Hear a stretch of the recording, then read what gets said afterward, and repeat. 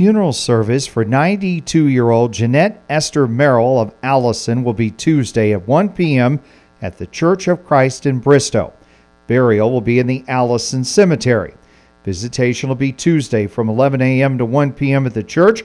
The Woodley Funeral Home in Allison is caring for the family. Jeanette Esther Merrill passed away Tuesday at the Rehabilitation Center of Allison. Also, a funeral service for 91-year-old Joan Rash of Alden will be Tuesday at 1 p.m.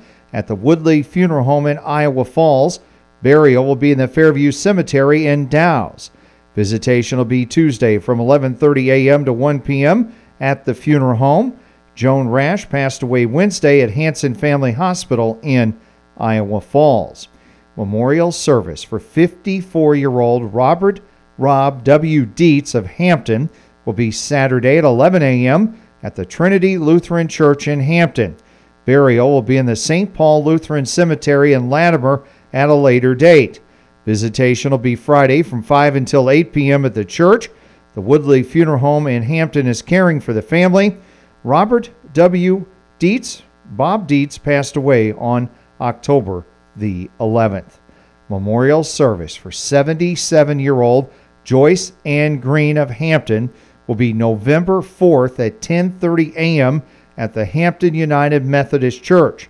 Burial will be in the Hampton Cemetery. Visitation will be November 4th from 9:30 to 10:30 a.m. at the church. The Woodley Funeral Home in Hampton is caring for the family. Joyce Ann Green passed away Saturday at the Mayo Clinic Hospital in Rochester, Minnesota. Memorial visitation for 58-year-old Cindy Murrah of Iowa Falls will be November 11th from 1 to 3 p.m. at the Woodley Funeral Home in Iowa Falls. Cindy Murrah passed away on October 8th at the University of Iowa Hospitals and Clinics in Iowa City.